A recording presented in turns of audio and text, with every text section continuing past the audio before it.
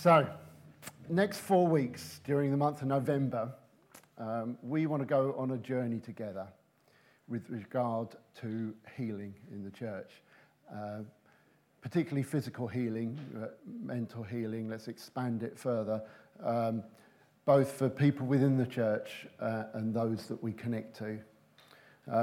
So what's the journey and where are we going, from where to where? Well, the starting point is, of course, where we are. You can't really start from anywhere else. Where do we want to get to? We want to get to a higher level of faith, expectation, and experience of healing, in particular in the area of physical healing. We can't get anywhere without God, so we're relying completely on the Holy Spirit to empower us and guide us, but we believe He's going to do that. So we need to go on this journey together and discover what the Bible teaches and put it into practice. We don't want to have any weird or contrived interpretations, twist what it says to kind of massage our particular beliefs. We want to have a clear understanding, illuminated by the Holy Spirit. And the Holy Spirit, the word says, guides us into all truth. So I'd appeal to everyone and say, like in Hebrews it says, let us not have a sinful, unbelieving heart that turns away from the living God and the direction He wants to lead us in. Okay. If there's anything that I or any of the other people that are speaking bring, and you think that that's contrary to the Word of God, or could be challenged by the Word of God, then come back, and raise it. I don't want to do anything except what the Word of God says. And so let's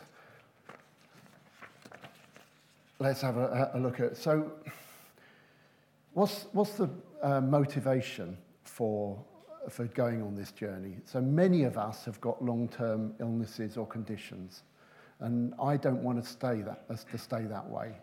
The motivation is love. We want people not to be in pain, not to be weighed down, not to be suppressed by infirmity. I believe that the infirmity is not from God and it's not His will for His people. Second reason is that our gospel message needs to be one not only of wise and persuasive words, but with a demonstration of the Spirit's power. I believe it negates our gospel message if we preach a God who is almighty and real, yet unable to meet us in our physical needs. So what's the aim? I've covered that to an extent already. Dave, could you start the PowerPoint? Right, there you go. It's to make a step change, as stated in our level of faith, experience, and expectation of physical healing. There's a couple of graphs on there. So the one at the top is what you might call a step function. And as you can see, that it's going from a place on the left-hand side to a higher level. And it stays there. And in fact gives you a platform to going even further.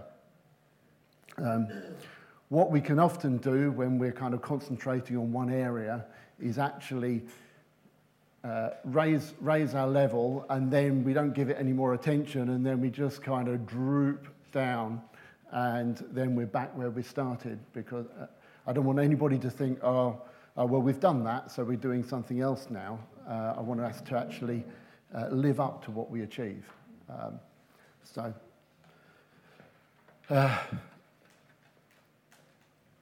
The second aim really is to change any mindsets we might have that don't align with what God's Word teaches. And the third one is to overcome any strongholds that are in our thinking that prevent us from receiving healing. It's not our intention to coerce anyone. We don't want to press gang anybody. We just want to inform and equip people so that they can choose what they want to do. Having said that, there might be some people who get offended by what we bring over the next 4 weeks, and that certainly isn't our intention, but it might happen. Just appeal and say, please keep an open mind. So a quick heads up of what's to come. Next week, is entitled God Wants You Well, and we'll be looking into what the Bible says about this, discussing sort of various scriptures and considering how we can change to align our thinking and put into practice what we believe and increase our faith. And then the third week is about considering the authority that God has given us, the power of the Word of God, and how we exercise faith. The fourth week will be about consolidating what we've learned so we don't end up going on the droopy path.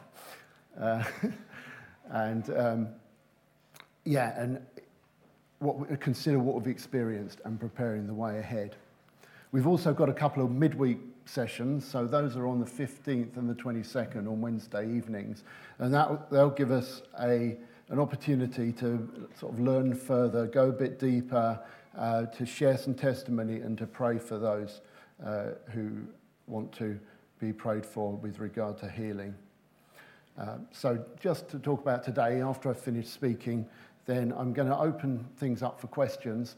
So if you have any questions already, or they occur to you, then just make a mental note, and there'll be an opportunity to ask at the end. I'm not saying I can answer them, but well, at least you can ask it. Okay, I'm going to lay a kind of foundation this morning and do a bit of a recap on the teaching that we had last year. So do you remember that we looked at the names of God? Do you remember all that? The I am, and we looked at 8 different things that are in the Bible, which you could consider to be names or maybe the character of God. And in the Bible, it doesn't make a lot of difference because the character is very much tied up with the name. And the one I looked at was called I am Yahweh, I called it. I am the Lord, your healer. Early on in the book of Exodus, God revealed himself to Moses in a burning bush. Or perhaps we should call it a flaming bush, because the amazing thing about it is that it didn't actually burn. And that's what actually attracted Moses' attention to it. Having called Moses to go back to Egypt in that burning bush to start the process of freeing his people, Israel, from slavery, Moses asked him, "Who shall I say is sending me?" And God replied, "I am who I am."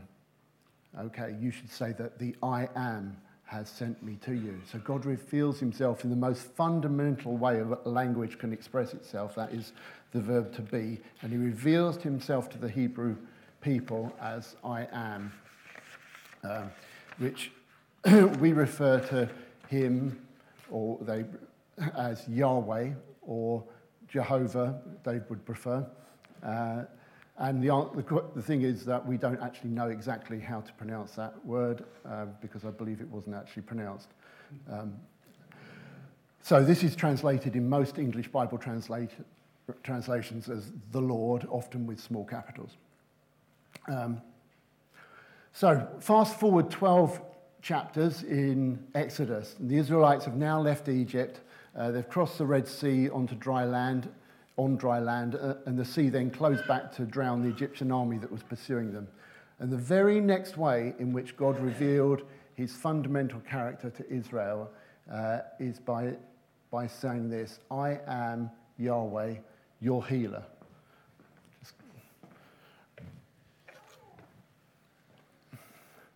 So, can we read that?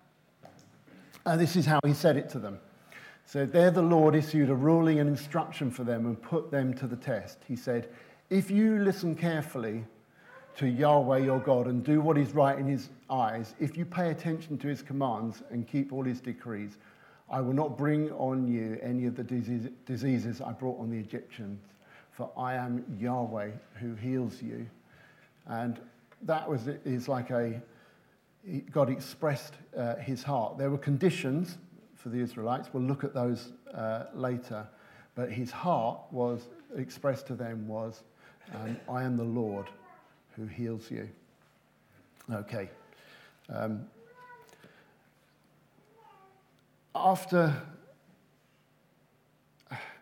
the initial revelation of I am who I am and the name Yahweh, out of the 8 that we looked at last year, there are 3 further characters that God actually declares about himself. So I don't know if you realized it when we looked at those 8 different things, but some of those were actually said by other people, such as Gideon or Abraham. But there are only 3 that God actually declares it about himself. And here are the 3. That's the first one, I am Yahweh, your healer. Or in the NIV it says, I am the Lord who heals you. The ESV, extra special version, says, I am the Lord, your healer.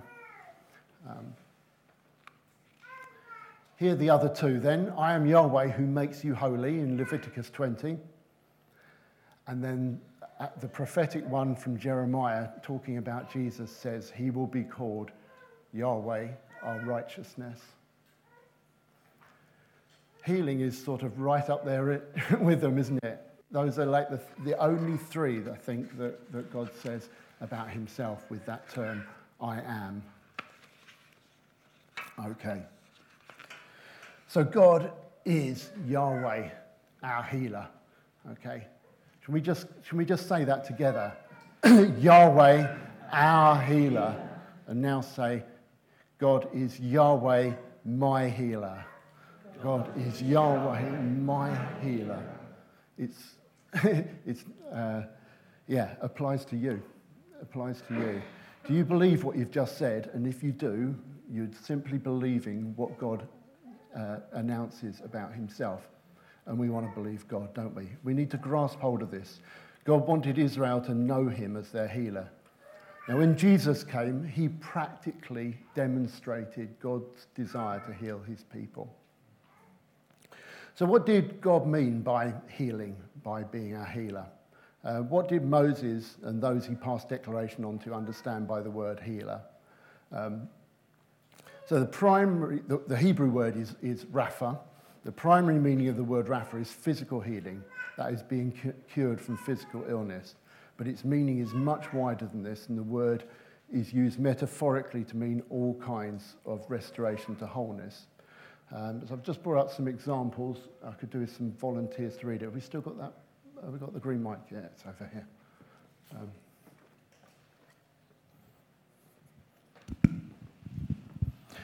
I'll tell you what, actually, instead of asking other people, let's just read them together. There aren't many. I've just picked 3. How's your eyesight? Okay, here we go. This is from Psalm 30, 1-3. I will exalt you, Lord, for you lifted me out of the depths and did not let my enemies gloat over me. Lord my God, I called to you for help and you healed me. You, Lord, brought me up from the realms of the dead. You spared me from going down into the pit. Amen. Here's another one, which you probably know well from Psalm 103. Praise the Lord, O my soul, all his benefits. He forgives all your sins and heals all your diseases, who redeems your life from the pit and crowns you with love and compassion, who satisfies your desires with good things, so that your youth is renewed like the eagles. Yes. So that word in there, who forgives all your sins, who heals all your diseases, that's the same Hebrew word to heal. And it's used throughout the Old Testament. It's very common, but it's used in lots of different ways, and I've only picked just 3 out here. So the next one's from Psalm 147, which says, He heals the brokenhearted and binds up their wounds. So I listed last time a number of different things in the Bible that this word Rapha, healing, meant. And here they are. So re-enable female fertility, naturally recover from illness, from injury, get better naturally and with treatment, heal physically by divine power, pardon, cover over sin, treat as if ceremonially clean. Where have we got to? Heal the anguish of the soul, or the inner being, the whole person. repair a broken soul, so mental and emotional healing, restore to a healthy state morally, mentally, physically, relationships and life circumstances, both as individuals and as a nation. In general, repair, restore, treat, and remove the tendency to sin. For example, in Jeremiah it says, I will cure them of their backsliding. That's the same word being used. Now, if God reveals to us something of himself and his character, we'd expect Jesus to show that character in some way. So how did Jesus show this characteristic? Or if you prefer, how did he manifest this name of God? Well, of course, healing people and setting them free from demons was a major part of Jesus' ministry. He spoke about the kingdom of God and demonstrated its presence in himself by many healing miracles. Do you want to call out? You're probably aware of them, but which ones occur to you? What miracles of healing did Jesus do? 10 lepers. Sorry? 10 lepers. 10 lepers came to him and were healed, yes. Any others? Bartimaeus, the blind beggar. Okay, yeah, Bartimaeus. Peter's mother-in-law. Sorry, what did you say, Tony? Outside of Peter's mother-in-law. Peter's mother-in-law was healed of a fever, yes.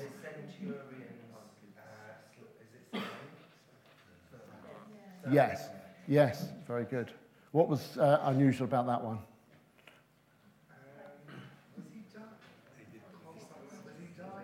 He was a bit of distance healing. Okay, yes. He said, just say the word. Pam? God's word, Jesus' word, did the healing. He didn't Right. have to be physically there, touch. Yes, he healed by a word. Yes, yeah. What about the woman at the well? She wasn't physically ill, but she was in need of a lot of healing for her lifestyle. Yes, And she was transformed by Jesus' words. yes. Healing. Yes, it wasn't a physical healing, but it completely changed her. Yes. Mike, did you say one earlier? Oh.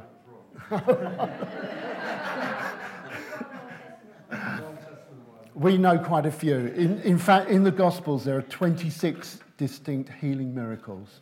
I'm not just talking about ones that are repeated. There are 26 different ones that are described in detail, including 3 people that were raised from the dead.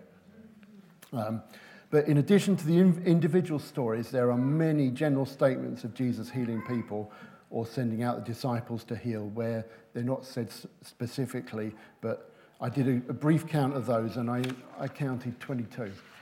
And there may be more, but it was so much part of Jesus' ministry. Here's an example. At sunset, the people brought to Jesus all who had various kinds of illness, and laying his hands on each one, he healed them. That's in Luke 4. News about him spread all over Syria, and people brought to him all who were ill with various diseases, those suffering severe pain, the demon-possessed, those having seizures, and the paralyzed, and he healed them. Here's another one. Large crowds followed him, and he healed them there. And then the blind and the lame came to him at the temple, and he healed them. That's just 4 out of the 22. There are many, many statements like this. And these are demonstrations of the presence and advancement of the kingdom of God. Jesus did not make anyone sick. And there's no record in the Gospels of him ever saying to anyone, this is not your time to be healed. Or, no, I'm not going to heal you because God wants you to remain ill for a little longer. All that came to him were healed. Here's something I think that demonstrates the fact that the healing that Jesus brought was a demonstration of the presence and the advancement of the kingdom of God. At one point, John the Baptist, who prepared the way for Jesus' arrival by baptizing people and preaching the need for repentance, predicting that one much mightier than he would come after him, he sent his own disciples to ask, are you the one who was to come, or should we expect someone else? Now, Jesus could have just replied, well, just tell John, I'm the one, it's me, it's okay, don't worry. But he chose to answer, in this way. He said, "Go back and report to John what you see, what you hear and see. The blind receive sight, the lame walk, those who have leprosy are cured, the deaf hear, the dead are raised, and the good news is preached to the poor. Blessed is the man who does not fall away on account of me." In other words, the kingdom of God is here. This is evidence of it. This is the presence of Yahweh, your healer, amongst you. In the Acts of the Apostle, Peter gets called to the house of a Roman centurion called Cornelius. And when he gets there, this is how he described the ministry of Jesus. He said, "You know the message God sent to the people of Israel, announcing the good news of peace through Jesus Christ, who is Lord of all. You know what has happened throughout the province of Judea, beginning in Galilee, after the baptism that John preached, how God anointed Jesus of Nazareth with the Holy Spirit and power, and how he went about doing good and healing all who were under the power of the devil, because God was with him." Jesus also showed a great deal of compassion. There are many examples of that, but I haven't got time to go into them now. But it wasn't just a mechanical thing. He had a lot of compassion for the people that he healed. And that is declared in many places. Going back to God's declaration about I am Yahweh, your healer, I mentioned that there were a number of conditions. The conditions were, listen carefully to Yahweh, your God, do what is right in his eyes, pay attention to his commands, and keep all his decrees. But Israel did not do that. And we have not done that. But there is one who has done that, and his name's Jesus. Jesus did far more than simply demonstrate the nature and character of God. More even than demonstrate the power of God through his miracles. He fulfilled the law when he died for us on the cross. We'll have a quick look at Isaiah 53. So this is a prophecy about Jesus, and includes the word Rapha, which means to heal, and it was that original word how that God declared about himself. Let's read this together. Let's get the benefit of that. "Surely he took up our infirmities and carried our sorrows," or suffering. "We considered him stricken by God, smitten by him and afflicted. But he was pierced for our transgressions. He was crucified for our iniquities. The punishment that brought us peace was upon him, and by his wounds we are healed." Okay. Now in Matthew, he reports the fact that Jesus went about healing people, and he relates it to this very passage. In Matthew 8, it says, "When evening came, many who were demon-possessed were brought to him, and he drove out the spirits with a word, and he healed all the sick. This was to fulfill what was spoken through the prophet Isaiah. He took up our infirmities and carried our diseases." I don't know if I've got that. Yeah, it was. Okay. And then Peter, in his first letter to the churches, also quotes from Isaiah 53. This is what he says. "He himself bore our sins in his body on the tree so that we might die to sins and live for righteousness. By his wounds you have been healed. For you were like sheep going astray, but now you have returned to the shepherd and overseer of your souls." So Jesus has paid the price not only for our forgiveness and salvation, but also for our healing as well. So here's a recap really on that that revelation back in the days of Exodus of what God says about himself. So God is Yahweh, our healer. He is fundamentally the God who heals. Healing has a core meaning of bringing about recovery from physical illness or injury, but the meaning has much broader application to restoring mental and emotional health, spiritual wholeness, and blessing. And then finally, God has brought about his restorative healing in its widest sense through the work of Jesus. In order for Israel to experience the blessing of God's healing, they had to listen carefully to Yahweh, do what was right in his eyes, pay attention to his commands, and keep all his decrees. But for us, Jesus has fulfilled the law.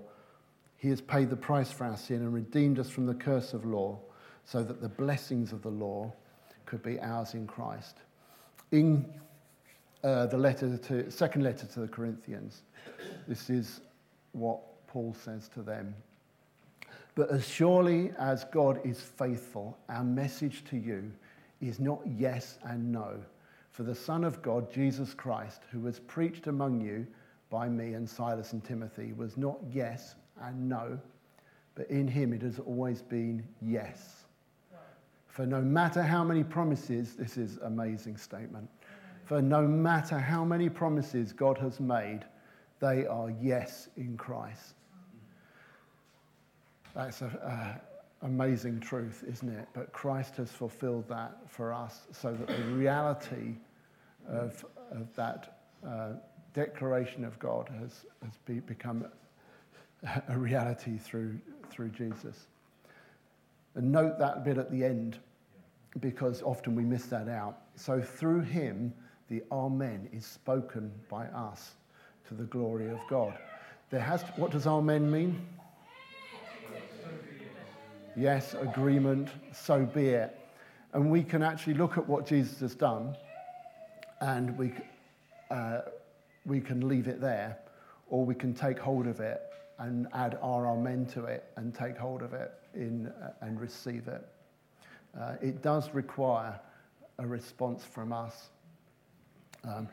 There's a verse that we often quote, isn't there, in Ephesians that says, to him who God is immeasurably able to do immeasurably more than we ask or imagine.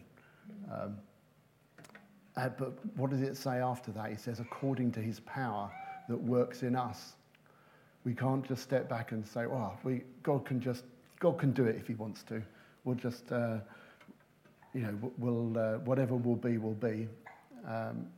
Because not everything that happens is God's will. We have to actually take hold of what he has said. We have to apply it with faith, and we have to have a right response. So, what is our response in relation to what I've shared today? So I think the first part of our response is to agree with God. God does not lie, and he has said, I am Yahweh, your healer. That's in my character. That is the nature of God. God wants to heal us. The second part of it is to respond to him in the deep restorative work that he has begun in you and will carry on to completion. But we have to walk with him in it and respond to him in faith and cooperation. There are many testimonies of people in the world, some even in this church, of people being healed. And we heard some of it from Chris about some of the churches in India, which we heard about last week. We need to change. Well, I said we need to go on a journey. We want to change our attitude from God. God is healing people all over the world. Why can't he heal me? Instead, we need to come to the position of faith, which is God is able to and is healing people all over the world. Why can't he heal me? It's the same words, but a very different attitude. The second one is an attitude of faith and saying, if God does it there is no reason why I shouldn't be able to receive healing, and why I can't lay hands on the sick and see them recover. So my third thing in terms of response is we should consider these rather shocking words of Jesus to his disciples in the context of talking about miracles he had performed, which I mentioned last week. He said, I tell you the truth, anyone who has faith in me will do what I've been doing. He will do even greater things than these because I'm going to the Father. Or if you prefer the English Standard Version, to give it its correct name this time, Truly, truly, I say to you, whoever believes in me will also do the works that I do, and greater works than these will he do, because I'm going to the Father. Now, if you're anything like me, you'll have looked at those and thought, that's a bit extreme. No way I could ever do the same works of Jesus. I can't attain to that kind of level. But Jesus didn't say, those with a special gift of healing will do the works that I did. And he didn't say, you 11 apostles that are remaining here, that he was speaking to at the time, that I've chosen, you will do these works. He didn't. He said, anyone who believes, anyone who has faith will do these things. That's a massive challenge, isn't it? We can't exclude ourselves. So, that's why we all need to embark on this journey together. We don't really have somebody who's got an outstanding ministry of healing in the church. Maybe some will emerge. Please God, let it happen. But we don't need that. We need to actually take hold of what he says and go on the journey together.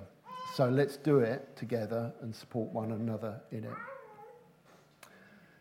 That's all I have to say at that point. And I said that I would answer any questions anyone's got.